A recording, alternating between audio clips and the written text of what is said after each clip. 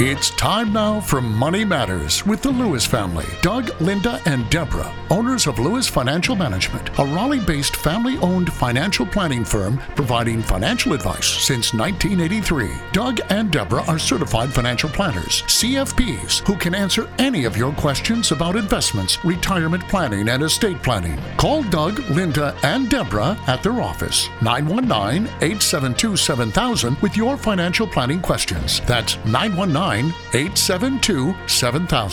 Now, here are Doug, Linda, and Deborah. Investments offered through SFA Inc. Investment advice through Lewis Financial Management. SFA Inc. and Lewis Financial Management are not related entities.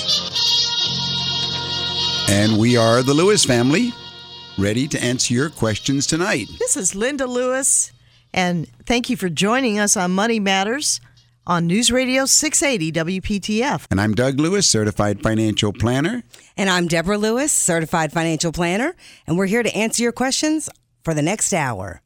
Well, Doug, we have a lot to cover tonight, and while we're waiting for our first caller. And one of the things that comes up frequently is the question of IRA withdrawal rules. Right. And a lot of people may not know that IRA withdrawal rules differ owner by owner. I think you're right, Deborah. I don't think many people actually are aware that there are differences in the rules.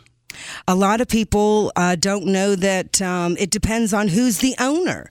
So when you're calculating how much you would be required to withdraw from an IRA, it's going to be based on who's the owner. So let's start with the original owner. What are some of those rules that apply to original owners? Okay. Well, of course, the original owner is going to be the person who owns the IRA. There might also be a spouse. That would be another possible owner, spouse who is a beneficiary, or it could be a non-spouse who's an heir. Now, to calculate the RMD, how do we do that? First of all, you take the account balance, the whole IRA account balance on December 31 of the previous tax year, and then you divide it by the remaining years of your life. And by the way, you can't just do that for one IRA and have other IRAs. Okay. So it's going to be for all IRAs that I own, there needs to be a snapshot on December 31 of the account value of all IRAs. And all 401ks. And all 401ks. All of them bunched together. That is the total that they used. Okay. And then you divide that by your remaining life. And let's say that you had a $500,000 portfolio. Then the RMD, the required minimum for a 72-year-old, would be $19,000. Okay, how about if I'm 80? If you're 80, it's going to jump up. That minimum to come out has to be $26,000. Okay, obviously based on the life expectancy. Right. The IRS says that each year you're getting 1 year closer to death, so the amount you got to take out is got to be bigger and bigger. Okay, so the original owner rules are going to be the ones that are the lowest. Right. Okay. Now, spouse beneficiary. Let's say I have died and my spouse is now inheriting my IRA. Okay. Now, this is a little tricky because the spouse has two options when she inherits an IRA. First of all, the money can roll right into her own IRA 100% tax-free. Okay, nice. Or it could remain... She could remain a named beneficiary of the inherited IRA and not roll it over. Okay, so it's sort of like the deceased spouse leaves it to the remaining spouse, and it almost, the rules just apply but are transferred. You roll it into, that's right. Okay. Now, the widow has a second choice. Yes. The widow could stay a named beneficiary and not roll it over. Okay. But she has an advantage over a non-spouse beneficiary. Let's say it's not a spouse who inherits the IRA. All right. And so at least she has a benefit, she gets a better deal that way. The spouse gets to recalculate the life expectancy, which results in smaller distributions. But the RMDs, the required minimums, they're lower always as an owner.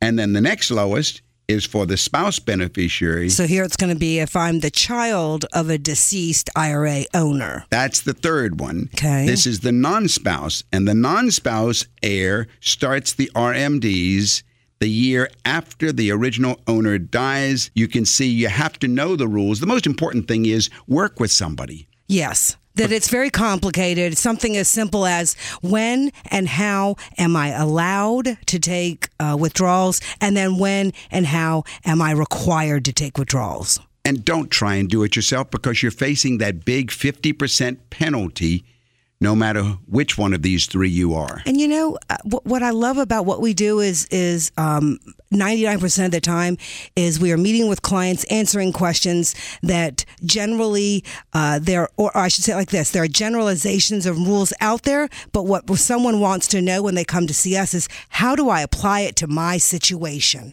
Deborah, you are so exactly right, because you're touching on the difference between the generality of rules that people read about in the paper, online, and Correct. so forth, right. versus the real-life practicality of everybody's situation. Everybody has a different situation. Call me, Deborah Lewis, Certified Financial Planner at Lewis Financial Management.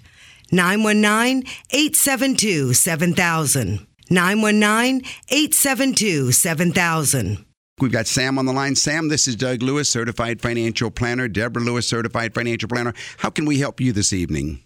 Yes, Doug. I had a question about, my question is about REITs. Oh.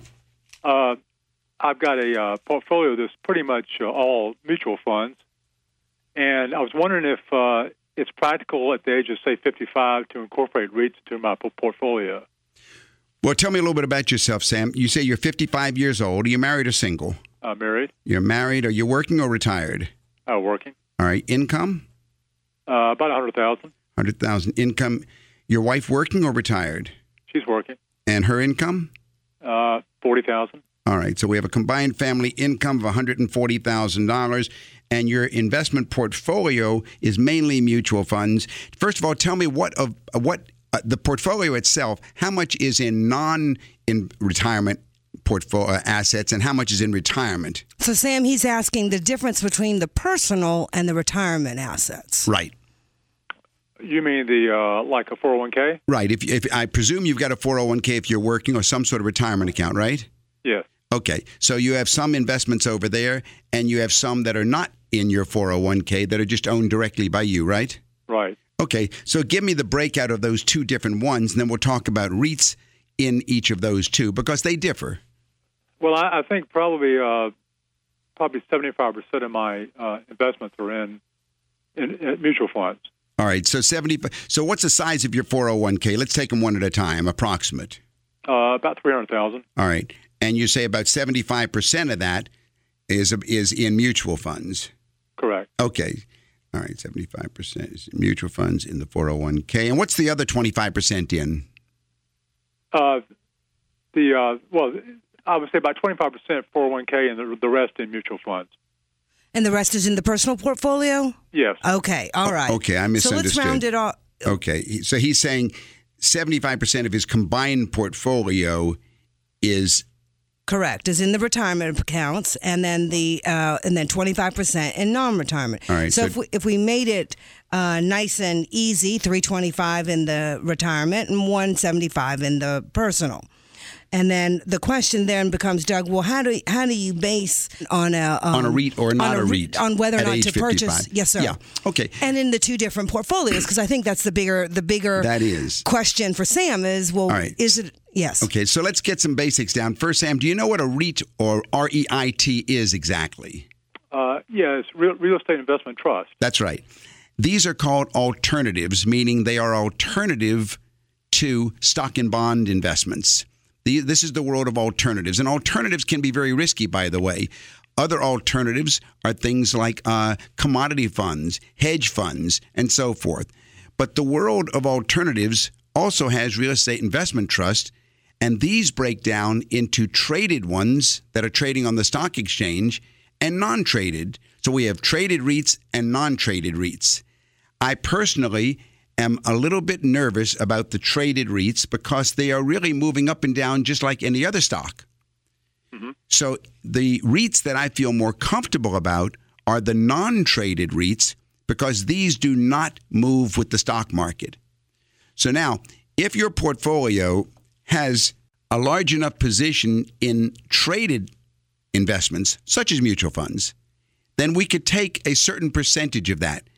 let's say, take maybe 10% of that or 15% of that entire portfolio and put it in something that is not trading, not subject to the stock market, which would stabilize the portfolio. Okay. So now we have something that's not going to be just like stocks and bonds or move just like with the stock and bonds. So it's going to be alternative to that. And then it's also not going to be trading and moving up and down like the value of a mutual fund or an individual stock or bond. Right. How do you decide whether or not it's appropriate for your personal portfolio or your retirement portfolio? And even more important, how do you decide which REIT to get? Because there's all kinds Of non-traded REITs that are out there. I like the ones that are plain Jane income producers. Okay. In other words, I don't like the exotic ones that are buying a bunch of raw land and going to be building buildings, and you've got a lot of different types of risk. What's going to happen there? I prefer the REITs that are buying existing properties in a large pool, like a mutual fund maybe. And collecting established rents from real tenants. Very good, Deborah. And you know, there's one thing about the REIT that has a special tax law, isn't it? There is. So if the REIT as a commercial entity is established for one reason, and the biggest reason is so they don't have to pay corporate tax. That's well, exactly the benefit right. to them is also a benefit to the investor, which means that if they pay out. And they must, if they follow that guideline of paying out, 90% of all They've got to pay 90% of everything that comes in, which is basically the rent. The rents. They got to pay it out to the shareholders. So in Sam's case, it would be going to him if he owned it individually. It'd be going to his IRA if he owned it in his IRA. So if it's owned in his IRA and he's 55 years old, not even looking at retirement if he's happily employed, then here it could be adding to another investment in the IRA portfolio. Yes, and there's two ways to look at it. First, let's take the non-IRA. Okay. Many of the REITs, which are very attractive to a lot of investors because they pay a very high dividend because of exactly what you just said, Deborah, that they don't have the double taxation that a company like IBM or any other corporation has. That means more of the profits flow right out without having to pay tax. There are good ones and bad ones out there. Exactly. There are traded ones and non-traded ones. You have to know what you're doing. You have to look at the risks very carefully and go through the process. But in your personal portfolio, Sam, in the portfolio that's not the IRA, I would tell you that the dividend that comes off of these REITs, and yes, they are suitable for you depending on which REITs and what are the other mutual funds, but part of that is non-taxable. And so that makes the effective yield even higher. The rest of it, of course, is taxable on the dividend. Over in the IRA, or in your 401k rather, over there it could also be, but the 401k, it depends on whether it's available. Now it's going to be up to who's handling the 401k. A lot of 401ks do not allow non-traded REITs. I would say 99% of them don't. And so this is where it becomes an option for you at the point when you leave your employer and you're designing your own IRA portfolio. That might be the only time that you're allowed to choose that as an investment choice. Take some of the money that would normally contribute to my 401k and put those in REITs? Now that makes a good, well, not the way you said it though, Sam, because the thing on a REIT that is different from a mutual fund legally is called an open-ended investment company, so you can always be putting money in on a monthly basis. When you go into one of the non-traded REITs, they have an established investment amount that they're going to be raising from the public. Let's say it's $1 billion. Yeah. $1 billion, okay? Well, once they have received that $1 billion from investors, from the total number of investors, then they can't receive any other investments. For all intents and purposes, it's now closed. Right. So maybe let's say your portfolio could use a $30,000 non-traded REIT. Typically, you would only do that in one lump purchase because you can't be continually adding little bits to it. It doesn't work like a mutual fund. And there is a liquidity risk that you have to always be aware of on the non-traded REITs. And that's very important, Deborah. That's right. That's right. So the size of the personal portfolio, the kind of REIT that you'd be going into, the liquidity ratio factor, all of these concerns are significant enough to where you'd want to meet with a financial planner. You'd want to set up a time, give us a call so that we can... Sam, did we give you our phone number yet? No, you didn't. Jot down 919-872-7000. That's 919-872-7000. You can also go and take a look at myself and Deborah and Linda on our website. The website is dougandlinda.com. lewis.com and call our office. We will schedule an appointment to meet with you. I think you could probably enjoy learning more about the REITs. I think you need to understand how to go through the world of non-traded REITs to see, first of all, if they are suitable for your portfolio, and second of all, which ones. Mm-hmm. Yeah. So while we can't talk about specifics, we definitely can see... As a class of investments, we do like the non-traded REITs. That's right. But we have to realize that there are more and more risks that people have to be aware of. And I like the fact that that the question came from someone who, at least in our world, is where most listeners would be in the same category.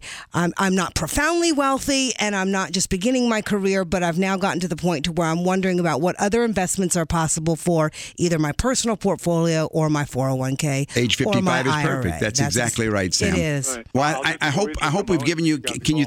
I'm sorry. Say it again. I'll do some little more research on my own and give you guys a call. Oh, thank you so much, Sam. We appreciate your call.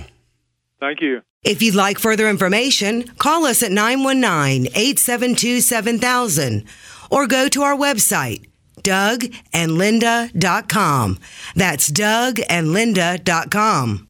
Well, and one of the questions that people are often concerned with is, well, when I die and when my wealth is needing to be inherited by my heirs, how should I design it and plan it? And in the world of estate planning, people often have to consider, well, if I have a taxable brokerage account, which would be personal, not owned in a retirement account, or if I have a 401k and or an IRA, and if I have a Roth IRA, if I take those three categories, taxable accounts, 401k or IRA, or third, a Roth IRA, how do I pick which of these funds is best preserved for the bequests? And this is a complicated question, because how much should I use and how do I design it to where I can have enough to live off of? But how do I evaluate which should be left for heirs? What are the benefits? Deborah, it's a really good question because I like to understand who's asking that question. And so often there is the attorney who's asking the question from the viewpoint of estate preservation. And then there is the investor who's asking the question from his retirement needs. And really, we need to look at the two together. I always want the client, the investor himself, to think of himself first before going to, well, what's the best way to take less for myself and leave more for my kids, and so on. But I will say this, of those three that you mentioned, the Roth IRA, amongst a lot of people, is called the Cadillac of accounts for people to inherit. Now, I'm not sure I agree with that, but I know that it is out there. The Roth IRA is great. And I think a lot of people say that because of the potential lack of taxation. That's right. That's right. Let's take the first one, the Roths, and consider a conversion. Yes, we get that question a lot. Doug, a client comes in, Doug, I'm looking at my whole portfolio and I have this Roth. Does it make sense? They often phrase it like that. No, if I don't have the Roth. No. Let's say if they do. Yes, that's right. That's right. So, Doug, I have this large IRA. Yes. And I'm wondering if it makes sense for me to convert it to the Roth. That's right. Because they've heard from some attorney that you can then, at death, leave that tax-free. Well, I don't like that, because you have to pay the tax now. And the idea that I'm going to go ahead and use some sort of a mathematical cost-benefit analysis of a Roth conversion, and if I live long enough, by paying the taxes now, when I convert, because you do, when you do a Roth conversion, you pay the taxes now. Personally, I never recommend anybody do a conversion. I don't think you should consider, why should I pay taxes now? To so save if I live my long enough, I beneficiary. can give more to my benefit. That doesn't make sense to me. But All right. Go to the second one. What about individual accounts? All right. Now, here we have something very interesting, Deborah. The individual non-retirement account has this marvelous thing called the step-up in basis.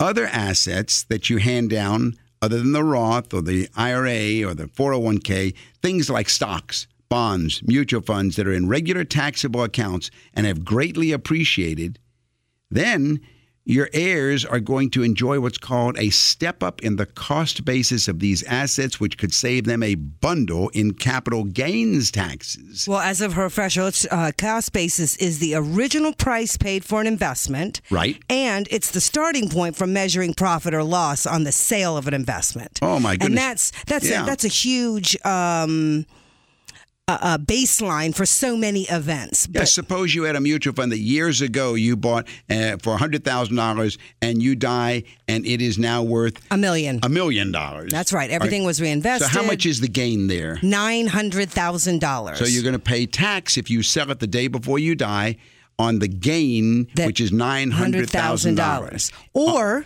if you don't, I could leave it yes. to my heirs, yes. and I could now give them the added benefit of them receiving it with the stepped up cost basis of $1 million. And if they sell it the day after I die, when they receive it, how much tax do they pay? Zero. Because the tax is on the gain. Yes, this is a phenomenal tax break. This is the step-up in basis rules. There are two things that don't qualify for step-up in basis. Okay, what are those two things? One of them are annuities. All right, that makes sense because it's an insurance contract. That's right. A lot of people don't know that one of the reasons that we don't like annuities very often is they do not get a step-up in basis, and they are 100% taxable as if it's a salary at the day that you die and somebody receives it. And the other are the U.S. savings bonds. So again, my view is, think of your own needs first. Don't think of let's go out and see which one to tap first so I can save more taxes and for giving my kids a better. That's not the proper way to do it. If you're taxing your taxable account for living expenses, then one idea might be to focus on selling assets that have a smaller gain and save the larger ones. But personally, the financial planning approach that we use in our office is far different from this.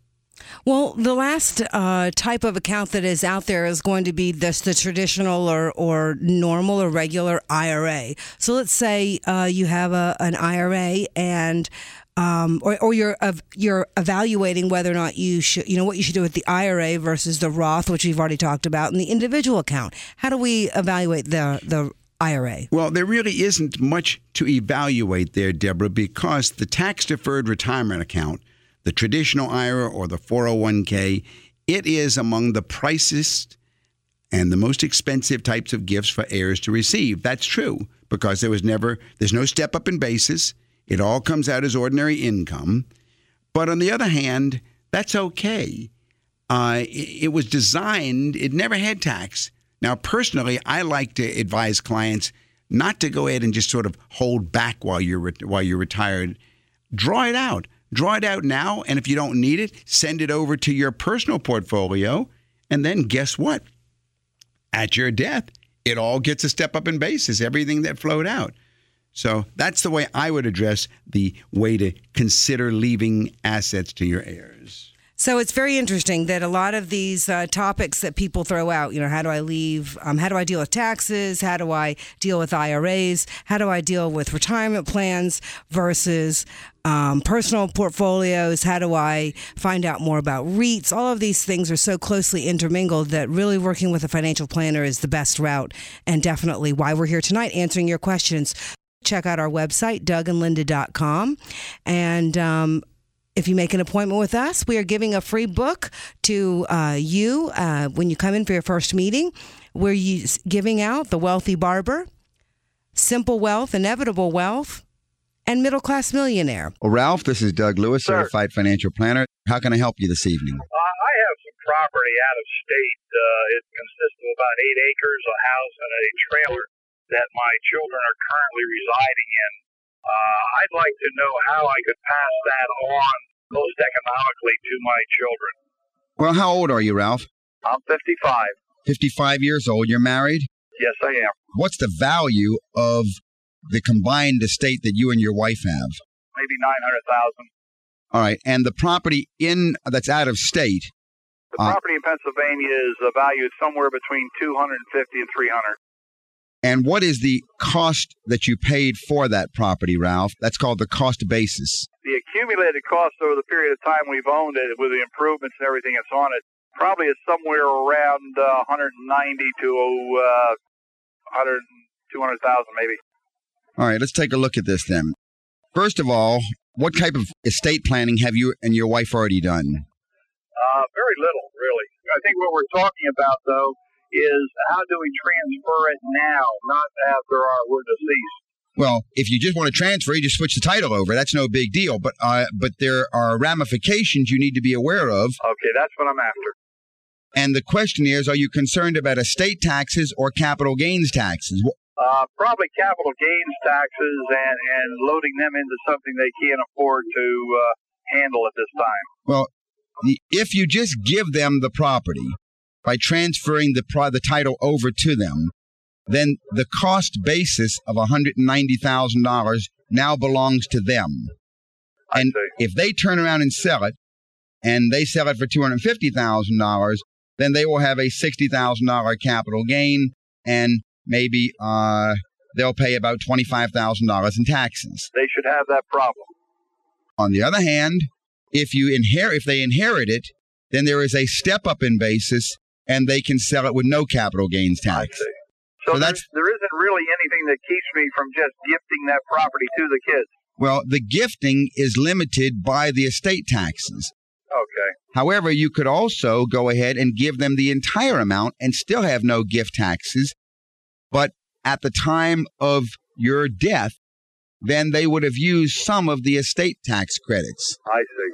So the first issue is whether you're concerned about the estate taxes or not. Now, there is one other way that it can be done to avoid both gift taxes and estate taxes. In the event they wanted to sell the property, then we would do it through a charitable trust during your lifetime, and there is no capital gains issue at that time. I see.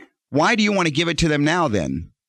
Well, I guess it's, I really don't want to be tied into the state property anymore, and they really can't afford to go out and get a mortgage to buy the property, so it seemed the best way to take care of them. I mean, why not just let them live in it and not have to use up any, and then at least when they inherit it, the cost basis will be stepped all the way up to the value. I see.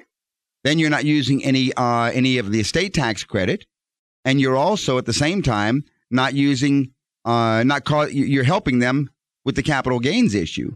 That sounds reasonable. You know, if fortunately you live another 20 years or 30 years, then all of that appreciation gets stepped up at the time that they inherit it, and then they can turn around and sell it the next day and pay no taxes. I see. That sounds like the right way to be. Yeah, if you're not worried about mortgage or ownership, I would go ahead and let them live in it. I see. Ralph, well, that's what we've been doing. Yes, ma'am. One of the things that might help is, the questions that you and your wife have about your situation. It would be helpful if you would jot them down. And then when you go to use a financial planner or an advisor that can help you sort all this out and get it all squared away so that everything's square, so that, if something should happen, that you and your wife have got everything in order. Yeah, that way for the we future. would have it written down so that the rest of the family would know about it too. Right. I mean, just, the specific questions that you have, you and your wife, write them down. And then when you go to use an advisor, you'll have some of those issues put down on paper. I appreciate your help. And if if you'd like any more information, our number in Raleigh is 872-7000. Yes, ma'am. And I'll be happy to send you some information. Thank you kindly. All right. Bye-bye. Thanks for calling. Well, let's talk about how to tap an IRA early without a tax penalty. Because some people, and if you're a listener, you may have this question. If you have a need, how are you able to tap your IRA early and not be subject to that 10% extra levy? Well, you make an early withdrawal from an IRA, and you may be hit with a big penalty, a 10% tax penalty. But there's a bigger may than you might think, because we financial planners generally warn against tapping an IRA early, not just because of the potential tax penalty. There's also the loss of any investment gains that could have been racked up, because you can leave it there until you're 70 and a half years old. So if you have any other way to get the money that you need, we generally advise don't go to your IRA. But if it needs to be used, and if it's your last resort, there are some things you need to consider. That's right. The first thing, of course, Deborah, is what are the basic rules on taxation of IRA withdrawals? So if all of your contributions to traditional IRAs were tax deductible, That means all of your withdrawals are going to be taxable, and they're going to be taxed at the highest income rate called ordinary income. If you take a distribution from an IRA before you're 59 and a half years old, then you are generally going to be hit with 3 taxes. Your first is going to be your regular tax to the IRS. Your second is going to be your tax to North Carolina. And the third is a penalty tax for an extra 10%. So there are these 3 taxes to deal with. And yet a lot of people still don't realize that there are exceptions that you can get away with avoiding one of these 3, which is the penalty tax. So, Doug, there are a lot of other ways that you can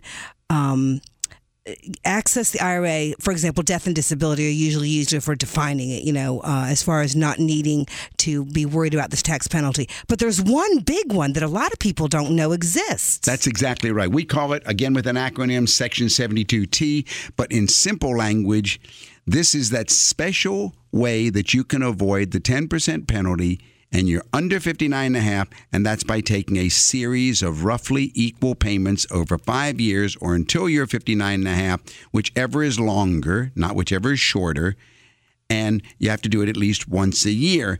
I'll tell you when we've used this in the past, Deborah. Okay. It's not for people that have huge financial problems. It's people who have achieved financial independence earlier than 59 and a half years old. That's right. They saved a lot. They did everything that we told them to for all those years. And now they're, let's say, 52 years old and they can retire. They can tell the boss. Well, I'm thinking of a gentleman that, just in the last couple of years wanted to exercise that. And he was 57. So he had a couple of years. What can I do to access my 401k? That's right, Deborah. He was all ready to tell his boss, sayonara, I'm out of here. Right. But what do I do? Right. I'm not 59 and a half. Okay. And then we come to this Section 72T, which says that you can go ahead and you may find a way to take a series of equal payments. But even the IRS says you want to do this by consulting first a financial professional like us. The amount is going to depend on which of 3 different IRS-approved calculation methods you can choose. All 3 of these are available to you, but they're based on life expectancy. They are complicated, but we have indeed enjoyed using them, helping clients leave work early because they've already made it and not have to pay that 10% penalty. That's right. So one of those ways that you can access or withdraw cash before age 59 and a half, it's the substantially equal periodic payments, IRS code 72T. Complicated, but very useful if you've got that need and that 10% penalty. This is Deborah Lewis, Certified Financial Planner at Lewis Financial Management. Our number at the office is 919-872-7000. Call me at 919-872-7000. This is Doug Lewis, Certified Financial Planner, answering all of your money matters. Who you want to talk to, Lynn? Scott, Yes, how are you? I'm fine. How are y'all? Welcome Hi, to the Scott. show. Welcome to the show. This is Doug Lewis, Certified Financial Planner. How can I help you? I have a question about the percentage to contribute to my employer's 401k plan. All right. How old are you, Scott? 32. 32 years old, married or single? Married with 2 children. Married with 2. Okay, what's your income? 60. 60,000. How about your wife's income? Stay-at-home mom. All right, so 60,000 is the family income. And what kind of 401k plan do you have? What are your options? There is a growth fund, an international fund, a bond fund, and a GIC. All right, let's look at the rest of your picture first, Scott. What do you have in your personal investment portfolio aside from this? 2 IRAs with about 30,000 in it. All right. Mutual funds with about 8,000. All right. Maybe $1,000 or so in cash. Got a rental property that's about $100 a month. What's the value of the rental property? $75,000. The mortgage on it? $50,000. Do you get $25,000 equity there? Yes. I think I'd get rid of that one, by the way. It looks like it's hurting you. I don't like the way things are stacking up because you haven't accumulated much, and at least I see $25,000 of equity there. I think I'd try and unload that one. Okay. What else you got? Is that about it? Other than equity in our home and Don't count that one. equity in vehicles. Don't count that one. Okay. All right. Okay. Last question is expenses. You're bringing home. You're making $60,000. What are your living expenses running? Probably $3,000 a month. All right. Well, here's what it tells me. If you're spending $3,000 a month, that's $36,000 a year.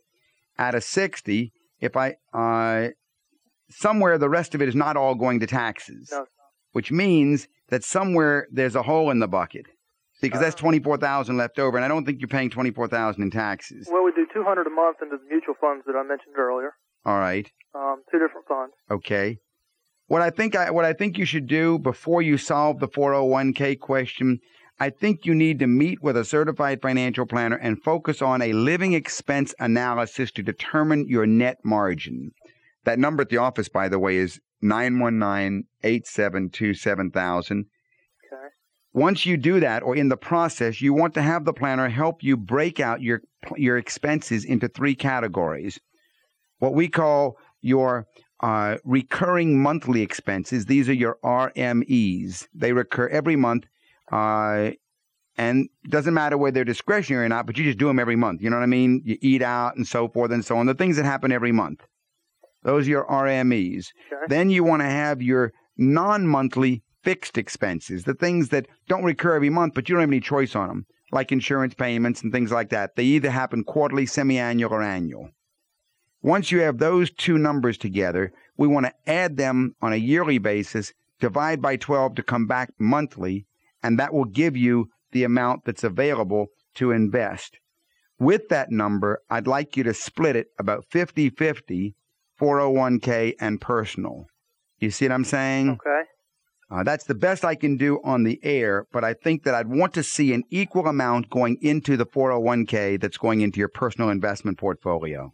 Okay. And the goal is to have retirement funds equal the amount of non-retirement funds. Is that Yes, right? yes, because especially at age 32, you have a possibility of, 30 years before you may be able to touch this money, and we don't know what's coming in your future. So I do like the tax benefits. I'm sure, by the way, you're putting the money into the growth or the international, right? Yes. That'd be probably the growth. Good. Okay. Don't touch the bond or the GIC at your age. Right.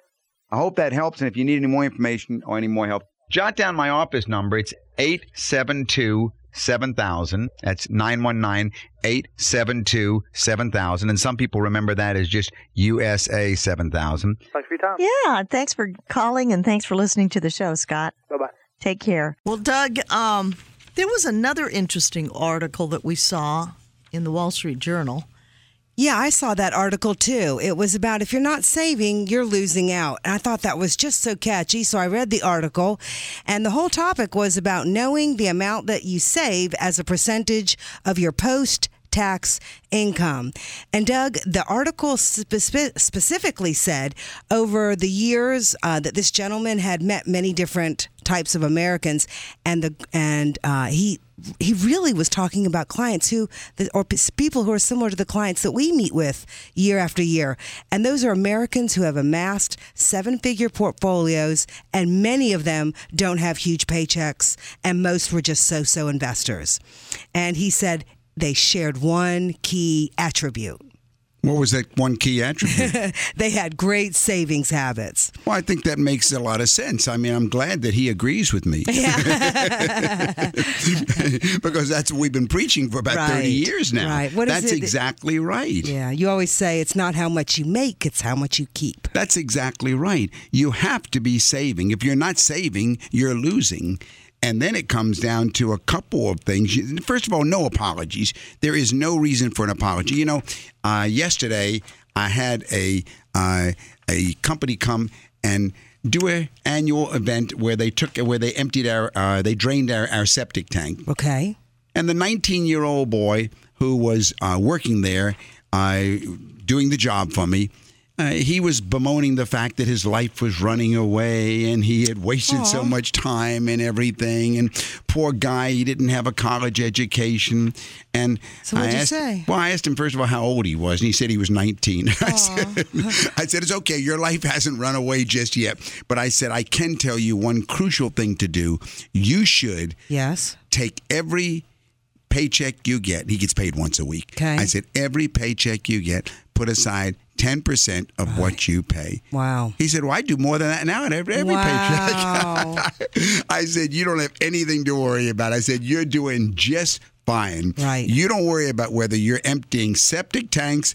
You need to just get these habits. And if you keep this habit, as you find out what life has in store for you in the future, you will accumulate a lot of money. You really will. I mean, the guideline is usually, you need to save 10%, but really, in reality, 12 to 15 is gonna probably serve you more. Now, granted, this young man is an example of that. Person saving more. What are some of the guidelines, Doug? Well, I think the first guideline has to do with you have to look at your expenses. Okay. I always want to look at your but not all of your expenses. Okay. I like to divide your expenses into 3 categories. All right. The first category of your expenses, those are your recurring monthly expenses. That's your lifestyle. Okay. How much you're spending on gasoline each month, how much you're spending on a mortgage if you're paying it, how much on going out to dinner or pizzas, all of your monthly expenses, those are your recurring monthly expenses. Those are your RMEs, we call them. Okay. Then number 2, you got to add in there anything that's not monthly but is fixed and you have no choice on it. How about my car insurance? If you pay that quarterly, that's exactly right. Okay. Some people pay it monthly, so it's a recurring monthly. Some pay it quarterly. Semi-annually. Semi-annually, that's exactly right. Okay. And then, of course, the third category of expenses are all the others. The discretionary. The discretionary. That's going to be vacation, clothing, gifts, all those things. And the what if my car breaks down, my maintenance. But coming back to the first thing is to find out what's your recurring monthly expenses. And once you've got those recurring monthly expenses in place, you now need to go to your recurring monthly income. How many septic tanks are you emptying each month or whatever? Whatever is your recurring income, you know what it is. Right. And then you subtract the one from the other and you set up an automatic savings with the surplus. Okay, so let's say I have $3,000 a month coming in. Yes. And I spend $2,000 a month on my fixed monthly expenses, and that's not counting my discretionary or those other things. Right. That means for a good number of months during the year, I have a $1,000 a month surplus. That's right. That's right. Okay. And that $1,000 a month, and we'll assume that's after tax because it's your paycheck coming in. That's right. I'm going to then say that $1,000 a month needs to automatically be drafted from your checking account at the beginning of the month. Okay. Not after the month is over. And to go straight into an investment account. I like a mutual fund as a better place. Let it go in automatically. What do you think we call that? Pay yourself first. Pay yourself first. Because you got to pay everybody else, but you might as well pay yourself first. Right. Once you figure out on paper how much are those recurring expenses, then you don't wait till you've paid those expenses. You know what they are on paper. Now you pay yourself at the beginning. Okay. And of course, as soon as we teach clients this method, right away we find out they're going to say, "Well, but what about one of those other expenses that pops up?" Mm-hmm. Well, then you just don't pay yourself that month. That's right. You just back it off that month. But you're setting up a default system where you're paying yourself first, and that is going to accumulate, and that is the way to do it. And okay. Now, say I'm an average person, and I have my $1,000 every few months most months of a surplus in my cash flow, and I've set it up. And then by the end of the year, my aunt gives me a large gift at the holidays, or I get a raise at the end, midway through the year, any sort of a big windfall to me. Right. That windfall then needs to be immediately dumped into that Pay Yourself First fund because you weren't expecting it. It is not to be, here's some new money, let's spend it. Okay. No. Dump that into the same account and have that as the double habit. 1, pay yourself first, and number 2, all windfalls, and you will become financially independent.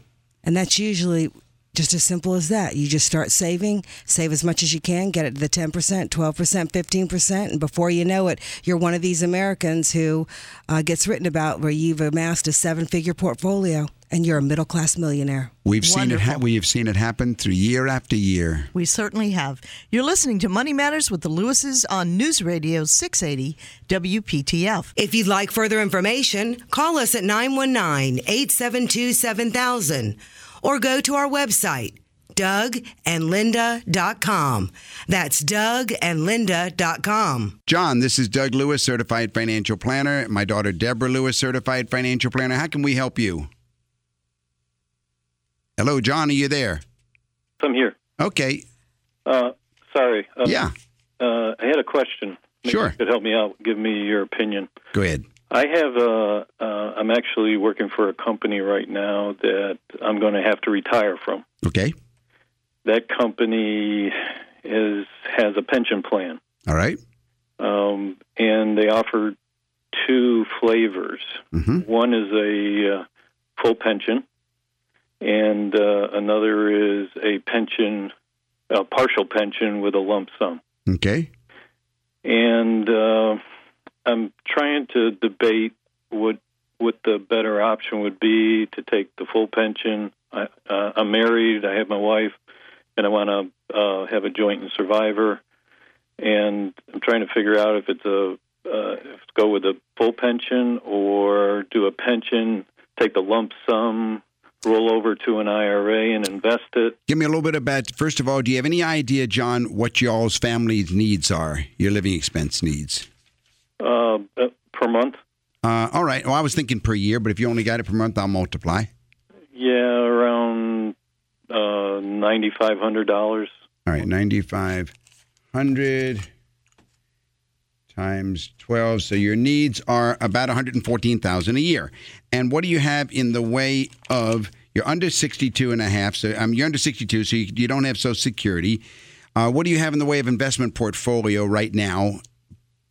I have a 401k. And how much is in the 401k? It's about $1 million. $1 million. And anything else in non-retirement? I have a few mutual funds and stocks. About how much are they worth? Probably about $200,000. All right. So altogether, anything else in the way of cash or CDs or anything? I got you to $1.2 million right now. Maybe around $20,000. Okay. All right. So we're starting with $1.2 million as if you do the whole rollover. And the advantage of doing the rollover is it's all yours, which means at your death, it's all your wife's. She gets the whole kit and caboodle. And at her death, it's your kids. That's the benefit of doing that. Of course, we have to figure out, will it meet your needs, or what about taking the pension where you give up part of the principal for the fixed income? All right, let's take a look and see. First of all, 114 divided by, all right, to get your $114,000, you would have to you'd have to withdraw 9% from the $1.2 million, which of course is unsustainable over the long term. Now, a lot of financial planners that would do it a way that I don't do it, and they would say, how many years is your life expectancy? And they would probably say, yes, you could take $114,000 a year, and it would deplete, but you would live beyond the depletion. I don't like that. I like you always to die with more than you started with.